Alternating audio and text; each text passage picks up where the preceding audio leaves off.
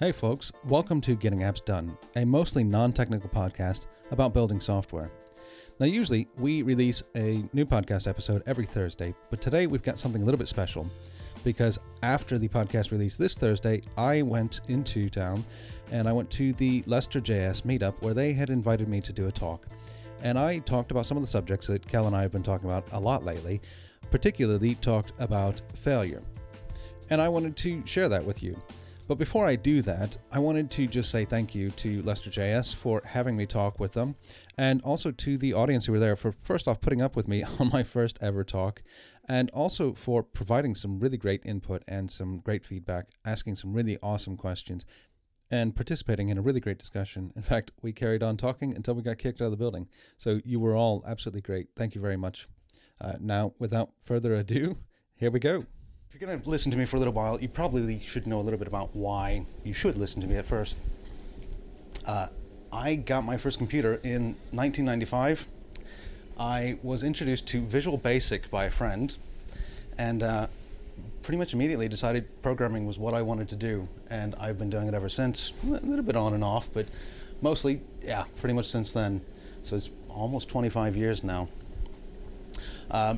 I currently work as a consultant. I run a lot of development teams for a lot of different companies. We have a variety, everything from stock exchanges to small startups. And obviously, as John said, I host a podcast. I've been doing that for about a year, trying to help developers grow.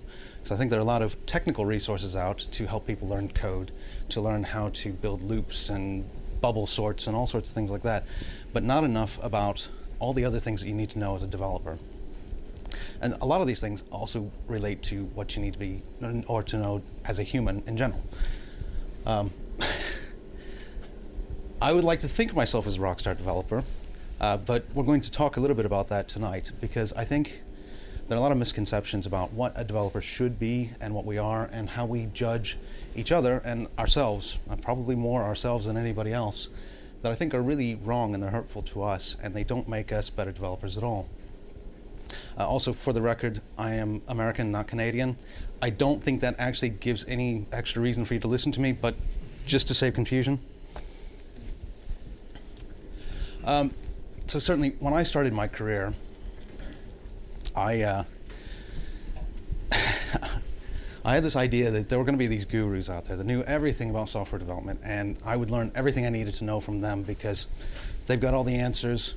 They know absolutely everything. They don't ever get anything wrong. And they can go out there and build apps all by themselves and do all these wonderful things. And that's why they make the big bucks. And that's what I wanted to be. And there's this misconception that developers, the really good ones, are spending all their days, all their nights, every waking moment thinking about development, working with new technologies, playing around with things, not doing anything else. In fact, when I got here, somebody asked me, do you have any time for any other hobbies outside of development?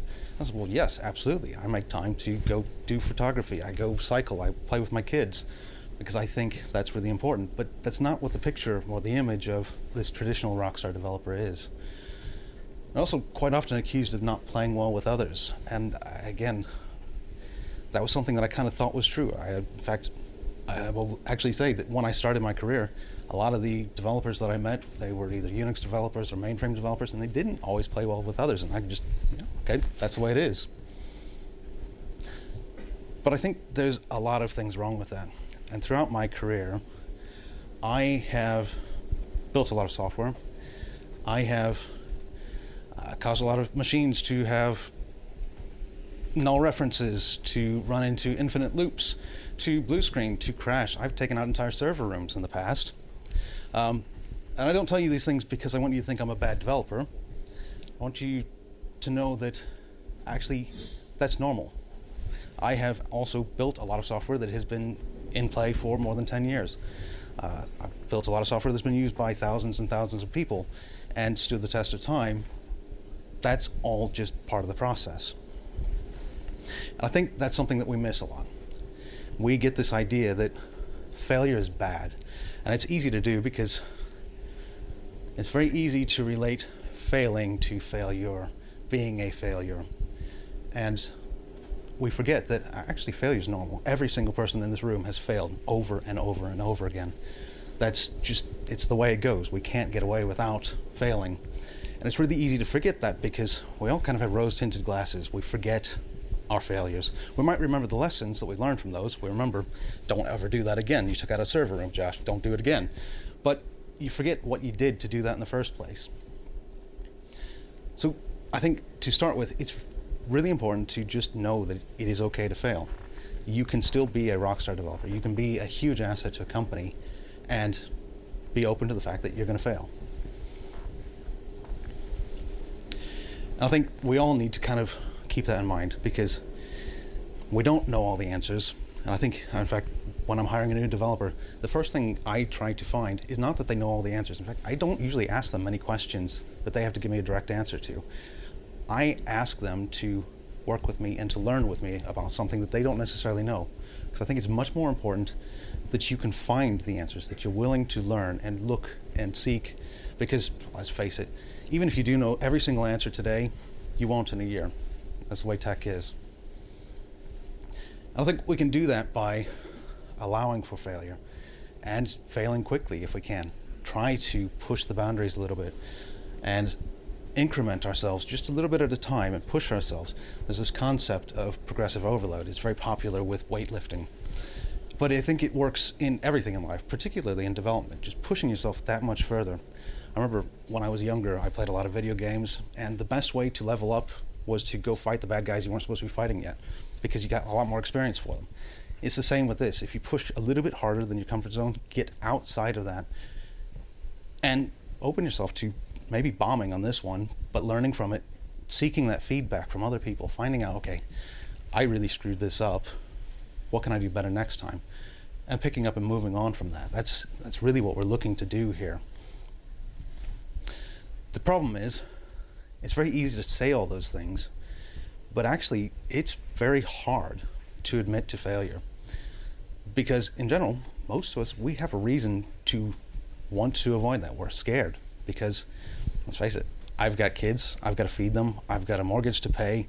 So when I go into an interview and they're asking me questions, I don't want to admit I don't know that, or I've bombed that, or I've screwed that up, because I can't do that safely.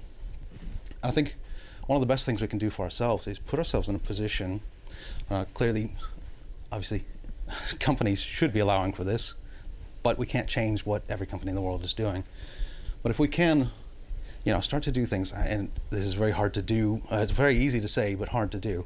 Put yourself in a good position of financial safety. Pay off any debts you can. Build up a little bit of money, even if it's just to cover your next month. The amount of freedom you get to say, actually, you know what? If I screw this up, it's probably going to be okay. It's just amazing. It doesn't take a lot to get yourself in a position where you feel a little bit more okay about saying, yeah, I can take a little bit of a risk here. And as we said, you've got to push yourself a little bit outside of those comfort zones and take a few risks here and there. And the more comfortable you are with that, the more you're able to do that. And I think another thing that you can do, and this was one of the lessons that I learned early on, is have a backup plan. I had a manager who was absolutely awesome. He allowed me to go push my boundaries, and when I did screw things up and took out server rooms and all sorts of other things, he would show up right there and say, okay, so what are you going to go do to fix this? I'm going to go get rid of everybody, so they'll leave you alone and let you do that. And at the time, I didn't recognize how important that was. But that was one of the steps in my career that allowed me to understand, okay, so first off, failure is normal. And second, actually, I'm going to learn something from this. I'm going to figure out how to fix this. And it didn't take long before I was coming back to him the moment something went wrong, saying, hey, Dave, I screwed up. This is what I'm going to go do. Is that okay? And he'd say, yeah, go for it. Get it done. And I think having that lesson, learning how to create a backup plan, to then not hide from it. Don't brush it under the carpet or blame somebody else, but to actually just say, yeah, I did this, helped me. And I think it's a very good way to begin to be a bit more transparent, to begin to be a little bit more open, because most of us are hiding a lot of stuff. Just the act of not hiding it, about telling other people, actually leads to supporting other people. Just by saying, you know what, I screwed this up, it makes it okay for somebody else to say, I screwed something up too.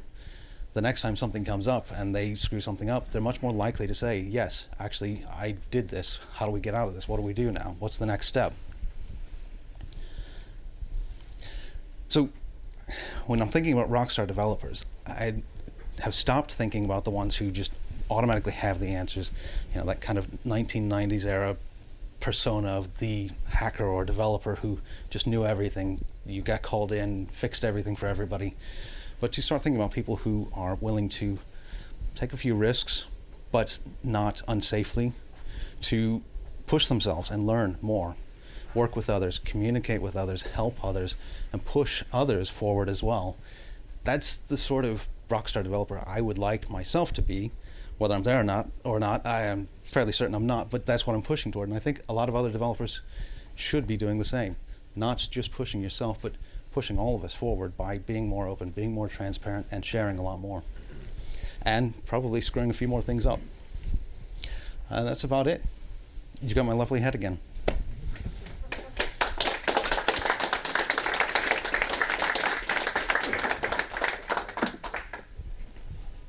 Any questions? I bombed that bad that okay, we got one. All right. So clearly we did have more than one question, which was great. And once again, thank you very much to LeicesterJS for having me, and to the audience again, because you were absolutely fantastic and I loved answering your questions and chatting with you about various development things.